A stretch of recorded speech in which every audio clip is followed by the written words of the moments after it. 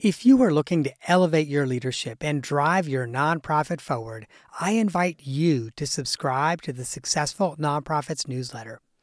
Every week, I curate exclusive, share-worthy content that sparks inspiration, innovation, and conversation.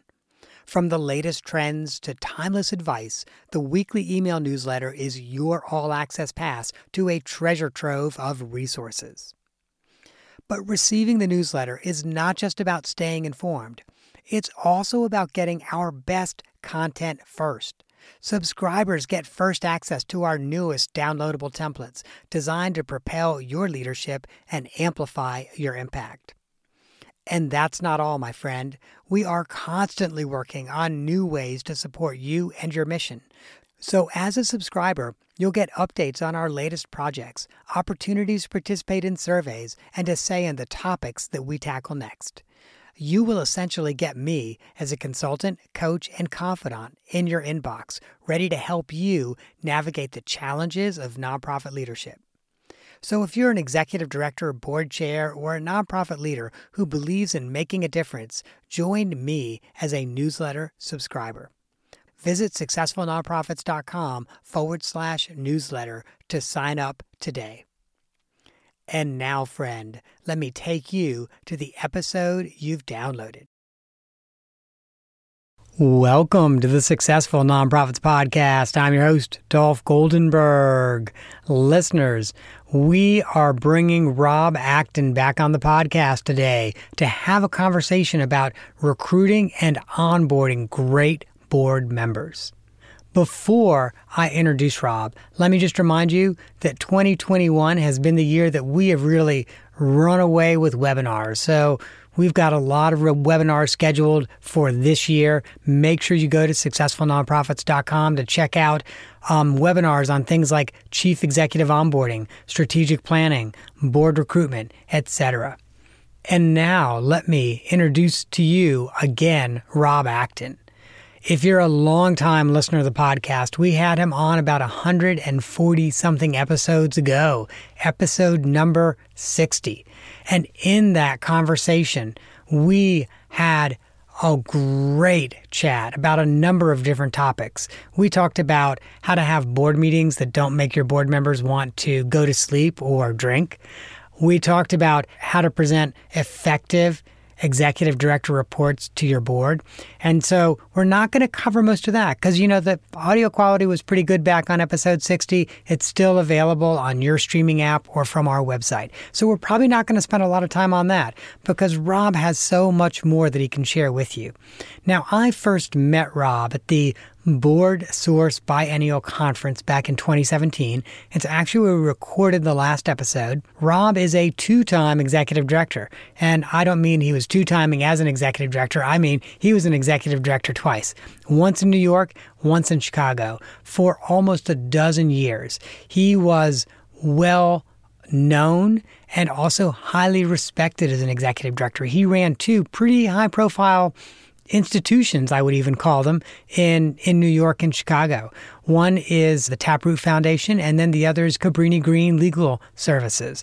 So he transitioned from that to start Cause Strategy Partners because he saw that in the nonprofit sector, there was a real niche that needed to be filled. Organizations needed to find good board members, and then they needed to train those board members and support them. And that's what Rob does today through Cause Strategy Partners. And they have three primary services. They have Board Learn, it's what it sounds like, board education, Board Lead, which does a lot of board recruitment projects, and then also concierge board placement. And that's why we want to talk to him about recruiting and onboarding great board members. Hey, Rob, welcome to the podcast. Thanks, Dolph. It's good to be back with you after all these years. The last time, I don't know if you recall, I actually think the conference forgot that I was supposed to be coming on site to record. And so I got there the first day and they're like, oh yeah, we forgot about you. Sorry, Board Source, I shouldn't quite say it that way. It seemed to be a surprise. And so they found that ballroom on the top floor of the hotel. There were two of us. Right, in like 2,000 square feet. And now we're pandemic times. So you're in a little tiny glass booth in a WeWork, and I'm in a closet that I've outfitted to be a recording studio. So how the times have changed in 4 years. And I apologize for, I'm right near the elevator, so we might have some traffic back and forth, but it's a busy office. Well, and I do know that what you're going to be sharing with our listeners is gold. And so it's well worth us having to hear a little bit of traffic in the background. So talk to me about Board Lead so that our listeners understand what that is. Sure. So Board Lead is our signature program. It was actually the first thing we built at Cause Strategy Partners 6 years ago.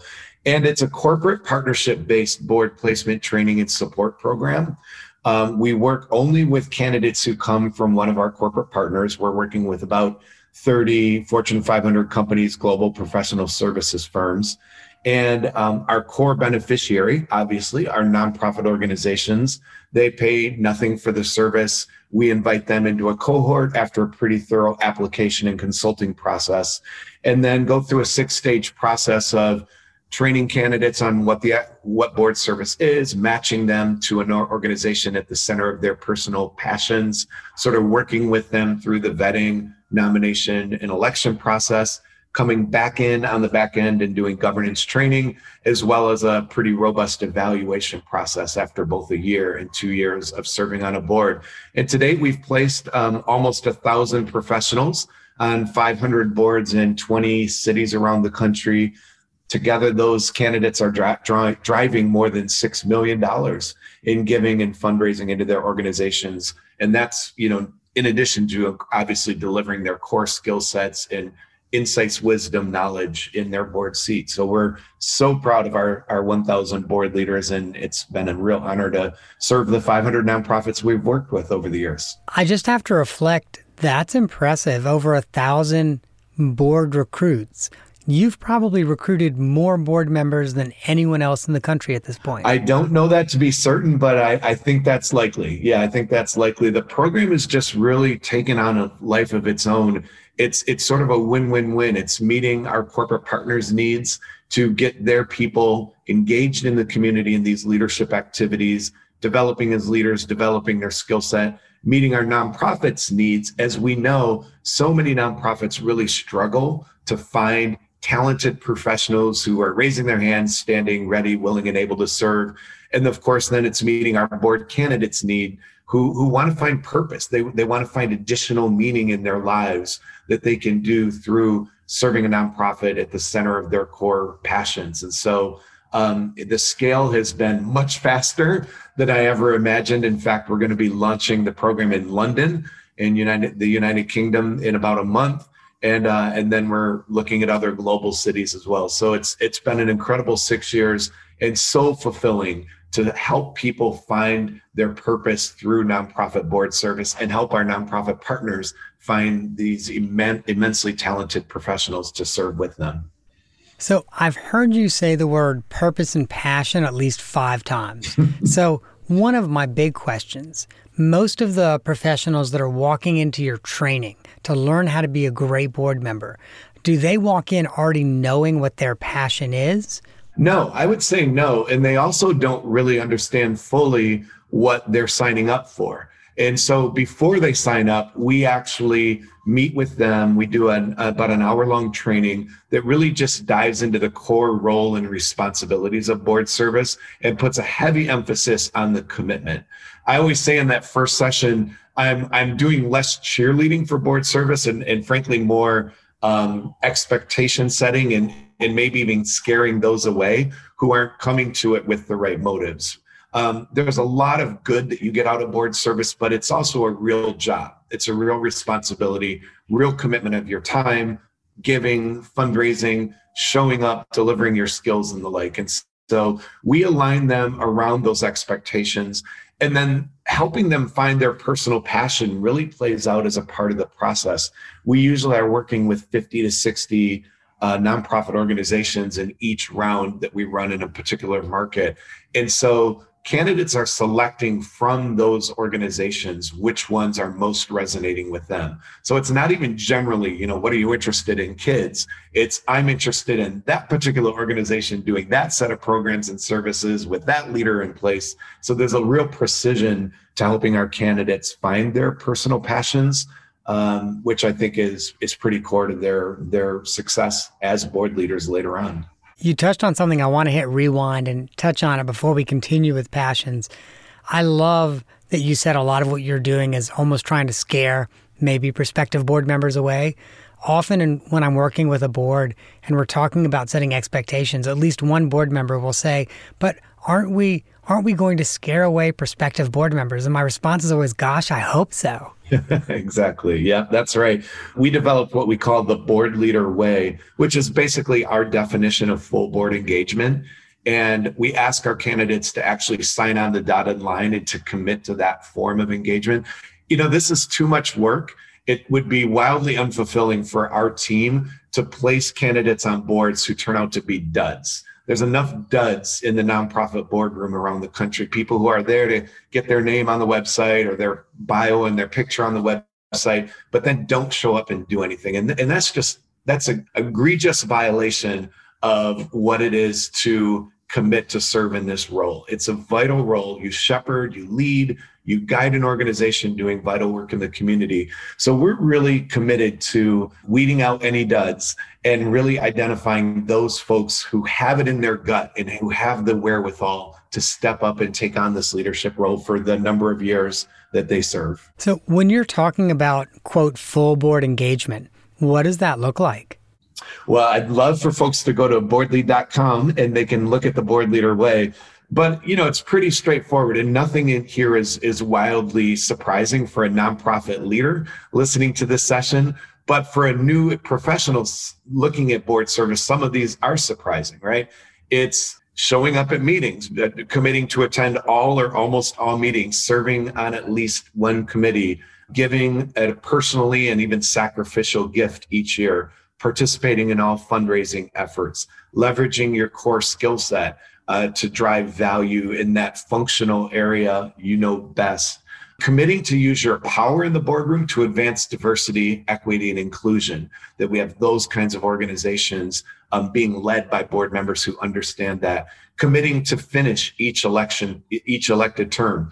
We don't ask you to commit to 3 terms, but we do ask you to commit to complete each term that you are elected to, that you sign up for. I love that you say most of us who work in the nonprofit sector are already aware of these, and I agree with you. The issue, though, is the vast majority of boards, you don't see the members actually fulfilling that commitment for full engagement.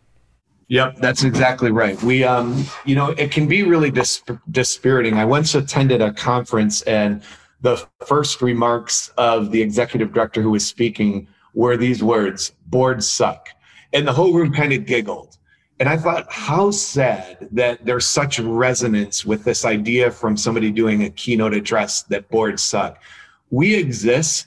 I hope it's okay to use that word, by the way, on the podcast. Oh, go right ahead. Instructions are but that the mission statement of Board Lead is to elevate and transform what governance looks like in the nonprofit sector. And that we hope, because we are a leader in this space, that over time, are now 1,000 and one day 10,000 board leaders who are serving in these roles have changed the nature of what that commitment is and have elevated the performance of their fellow board members, because it really is a pace-setting activity to serve on a board, to do it the right way. Other board members notice, and it puts a sort of informal pressure on everyone to elevate their game as well. We've seen it time and time again. It's interesting, this concept of, board suck, because board governance is baked into the nonprofit sector. So part of me is kind of like, oh my gosh, that's almost sad, like to be a chief executive and feel like boards suck, because you're literally working in a system where that's part of the DNA. Yeah. Yeah. And what's even more frustrating to me is, corporate boards don't suck. Why? Not because folks are more talented per se. There's this sort of intrinsic motivation built in, right? You have equity in the company and you're getting paid oftentimes a really handsome sum to serve on that board. It shouldn't be any different in the nonprofit sector. You're still lending your personal and your professional identity to take on this leadership role. And so the motivation is different. It's intrinsic. It's you're passionate about the organization. You understand the importance of that organization in the community, and you step up to do the job. And so I really think that our board, and by the way, we do this evaluation work and understand the impact our board leaders are driving. And it's pretty exceptional that they really are taking on this role, eyes wide open, fully committed, and both quantitatively and qualitatively, we're hearing about the impact that they're driving.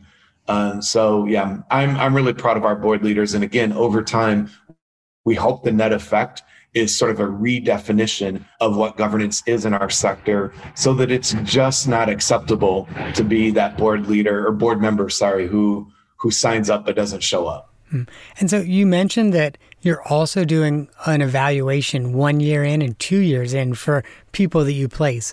What does that evaluation look like?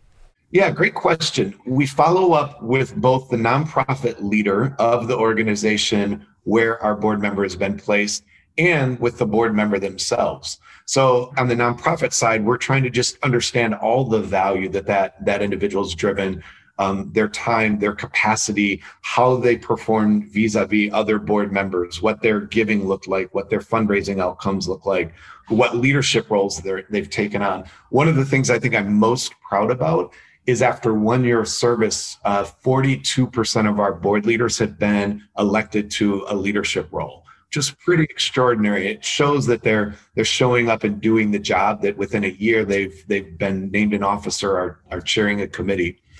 On the candidate side, we're looking for, of course, sort of the fulfillment of the experience, but we're also looking at some really tangible things like skill development or leadership development, and also what it's meant to them that their company has provided this purpose-filled sort of on-ramp to board service. So we're looking at a lot of those things as well. I'll say the skill development angle is really important. Dolph, I think I'm a lawyer. When I first started serving on a board, I had some skills to offer. I knew a little bit about the legal duties of serving on a board, but I couldn't make my way around a balance sheet or a P&L if you held a gun to my head. I just didn't know anything about the financial oversight role. Now, I'm running a firm. I'm in finances all the time, and those skills were literally developed out of my board experience. So board service provides a real opportunity, not just for you to leverage your skills, but for you to gather some new skills as well. It's interesting you relate that to your early experience as a lawyer, because I know a number of major firms, and most of my work's been up and down the Eastern Seaboard, but a number of firms up and down the Eastern Seaboard where there's sort of the expectation that if you're a second, third, fourth year associate and you're serious about partner, they kind of expect you're going to get on a board and you're going to become an officer of some sort so that you learn those leadership skills. Absolutely. That's not limited to law firms. We experience that with our accounting firm partners, as well as sort of our corporate partners. That's a huge reason why our corporate partners are bringing us on, that they have a deep commitment to invest in the development of their leaders. And I'm not talking about their associates. I'm talking about already folks who are in leadership roles, but they want them to develop further as leaders, and recognizing that this really provides the opportunity to do so. And the other thing we're really excited about is sort of a renewed commitment to invest in their diverse leaders in the company. So some of our partners are now bringing us on to, work with their women who are in leadership roles, or Black professionals, Latinx professionals, Indigenous professionals, those with a disability, LGBTQ. So they're really being very intentional about the leadership opportunities that flow through board service and making that a priority within their professionals. That's really awesome, because that's obviously then part of their DEI strategy, but probably that also helps boards that are looking to develop more of a DEI strategy as well. Enormous. I think in our space in governance, I can't think of any more pressing problem that our nonprofit partners present to us with than the lack of diversity on their boards. And they recognize that they need to be led by board members who reflect the community that these organizations serve. And far too often, that's just not the case. Now, I will say, again, another proud point of Board Lead, 46% of the professionals that we've placed on boards identify as professionals of color. The average is 16% nationally. So we're 3x the national average in terms of the board candidates that we're placing on boards. But we want to do more, and we're leaning into that. We actually have a special initiative underway we're calling Board Advance that will sort of elevate even further our ability to sort of address that opportunity gap that exists for professionals of color and address that boardroom gap that exists in the nonprofits that we're partnering with. That's pretty impressive that your DEI inclusion strategy is 3 times as successful. What do you credit that to? A lot of intentionality. When we're having conversations with our corporate partners, we're exploring what the opportunities look like to extend this opportunity to their professionals of color, for example. It's also, frankly, I think a reflection of the intentionality of a board placement program. The reality is, too often in the nonprofit boardroom, in fact, I can't tell you how many times I've sat in the nonprofit boardroom as a consultant or a board member where the chair of the nominating committee, says, hey, we've got elections coming up in 3 months. Does anybody know anybody who might want to serve on our board? And that's about as strategic as it gets. That's also that clubby approach to board service is exactly why these problems exist, right? But when you break down that wall and you put tentacles out in the community to say, we want to expand our reach and look for folks who we're not presently networked to, who are interested in serving on our board, that changes the nature of sort of the candidate pipeline. And so I think there's just a lot of intentionality that we're putting behind it. And I want to add that we don't stop at the diversity question. That's just 1/3 of the equation.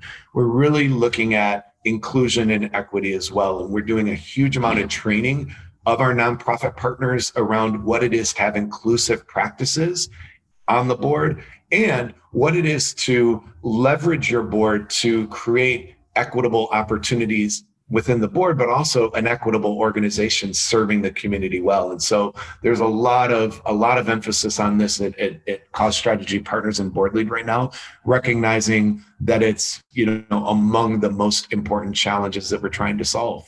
I definitely want us to talk about some inclusive practices for boards, but before we do, let's go back because I've got to reflect on that board chair who says, hey, who do you know?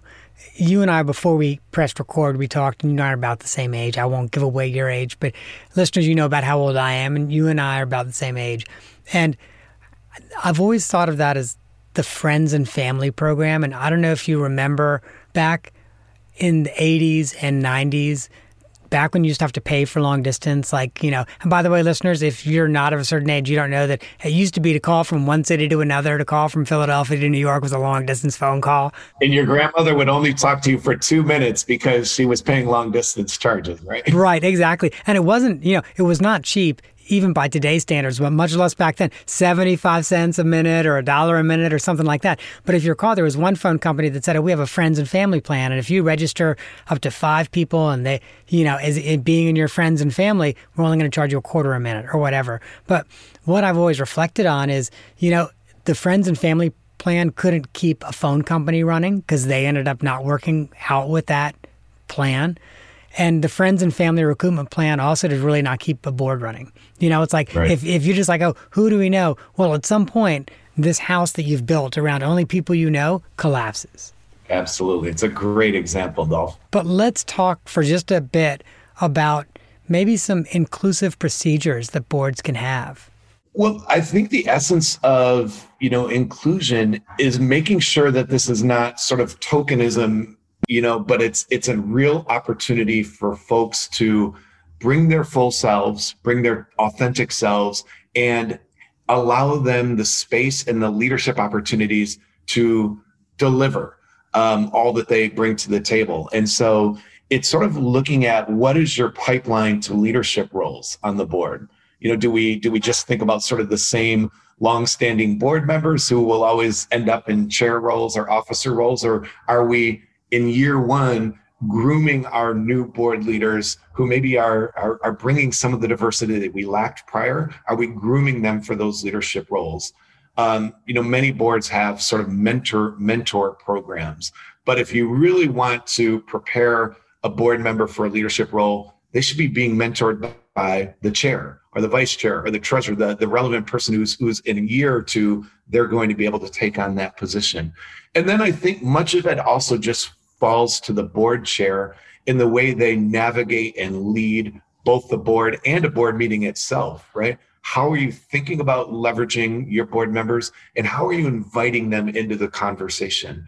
I love when I see board chairs go out of their way to invite the feedback or invite the comments, invite the engagement at board meeting of some of the folks who maybe aren't speaking as often because maybe traditionally there's certain board members who've just kind of dominated the conversation. When a board chair really owns that role, it creates a much more inclusive atmosphere. And then we're working with our candidates to sort of do a bit of training on this space as well. But one of my best pieces of advice for a new board member is just ask great questions. Oftentimes, some of your most powerful board members demonstrate a certain curiosity and a desire to learn. And great questions can actually set you apart as a leader more than great answers. Because, we're kind of used to the board member who knows everything and who just is always talking. But when board leaders are demonstrating that curiosity and that intrigue and that desire to dig deeper and understand so that they can be great governors, I think that's a really strong way to demonstrate leadership. I have to share that you just made me feel so good because I'm leading a board retreat this weekend, and for the breakout sessions, every breakout group just has questions. So it's not like, you should talk about A, B, C, D, E. It's like, okay, here are the 5 questions you just need to explore. Absolutely. Yeah. And there's huge power in that, especially for a new board member who's kind of starting down their governance journey. Mm-hmm. Now, I've got to make sure, Rob, that we save time for the off the map question. And, this is an opportunity for our listeners to get to know you just a little bit better, get to know the person behind the public figure that is Rob Acton. So you're New York based, and like a number of people that are New York based, you really enjoy Broadway. Guilty as charged. So what question I'm about to ask you.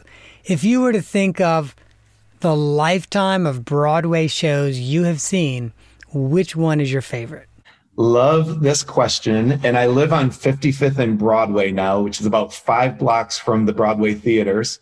So pre-COVID, I had the opportunity to go quite regularly. Now we're hopefully seeing a world where Broadway is going to be fully back by the fall. I'm going to say a typical answer, and then I'm going to give you one that's a little out of the box. Typical answer, there's just no other way for me to see it. Hamilton is the greatest Broadway show that's ever been written. Lin-Manuel is a genius. Everything about that show, is perfect for me. So typical Hamilton's got to be number 1. But my out of the box, maybe I'll call it number 2 or 3, that not a lot of people saw, unfortunately, is Ragtime. Ragtime was this huge production. In fact, it failed quickly because it cost so much. They just couldn't keep the doors open. But it's sort of the story of 3 different communities of New York in the turn of the century, sort of navigating one another in the way that they connect. The music is spectacular. Brian Stokes Mitchell, Audra McDonald starred in the show among other incredible performers. So if anyone ever gets a chance to see Ragtime, don't miss it. That's awesome. How about yours? What's yours, Dolph? So like you, I think it's hard to get better than Hamilton for a lot of reasons. Yeah. But if I had to choose, say, a classic, one, well, not really classic because it's not from the 60s, but if I had to choose a classic, it would be The Drowsy Chaperone, which I don't think has been on Broadway in like 15 years or maybe longer. I don't know. Yeah, I don't know because I don't think I've seen it. Yeah, it had a very short run. It was adorable. I loved it. It is a story about someone in his dotage in a rocking chair playing records of fake musicals that he heard throughout his life, living near Broadway and seeing Broadway shows and reminiscing about what each show did for him. And it's just charming and heartwarming. And especially if you have a special place in your heart for octogenarians, and I do, oh my gosh, it just melted my heart. I'm going to keep an eye out for that. I definitely need to see it. So it also might help that I took my mother was a New Yorker before she left the city in the 1960s. And I also took my mother to that show. And so I also just have these really great feelings of having seen it. So, as often with shows, it's not just the show itself. It's everything around it. So like we walked back from the show. Like it was just a really lovely time. Yeah. Well, another classic is The Music Man, which is going to be one of the first shows back when Broadway comes back with Hugh Jackman and Sutton Foster. It's about as good as it gets of a cast. So yeah, you'll see me at The Music Man as soon as I can get a ticket. I was going to say, I might be burning through some Delta miles to head up to New York for that. Rob, thank you so much for joining us today. And listeners, I want to make sure that if you want to find out more about Rob or Cause Strategy Partners, you know how to. So their URL is super easy, causestrategypartners.com. It is a .com because they're a B Corp. Mad respect for any organization in our space that is a B Corp, and that's what they are. So you can visit causestrategypartners.com to learn more about their work. You can also access their DEI toolkit.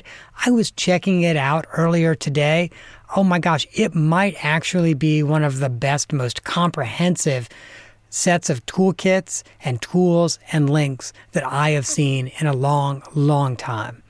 Also, you should check out their governance-related blog. It is a great blog, timely articles and topics, whether you want to get a sense of what your board should be doing in a crisis or, hey, how to move a bad board member on, you should be visiting their blog. Hey, Rob, thank you so much for joining us today. My pleasure, Dolph. Always great to be with you. And let's do it before 3 years from now or 4 years from now, whatever that time gap was. Amen. Amen. Now, listeners, if you enjoyed this conversation with Rob Acton, make sure you go to successfulnonprofits.com. There you can get a link to his website, causestrategypartners.com, and we will also link to episode number 60, which was the last episode that we had Rob on, as well as episode number 59, having productive and enjoyable board meetings with Emily Davis. That is our show for the week. I hope you have gained some insight to help your nonprofit thrive in a competitive environment. And just a quick reminder, I'm not an accountant nor an attorney. And neither I nor the Goldenberg Group, nor our guest today, even though he said he's an attorney, none of us are providing tax, legal, or accounting advice. This podcast is for informational purposes only and should not be relied on, guess what, for tax, legal, or accounting advice.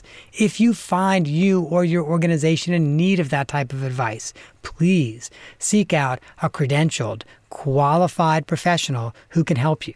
And if you're scratching your head saying, well, I don't know anyone and I'm not sure how to find somebody, reach out to me. If I know someone in your community, I'm happy to make that referral.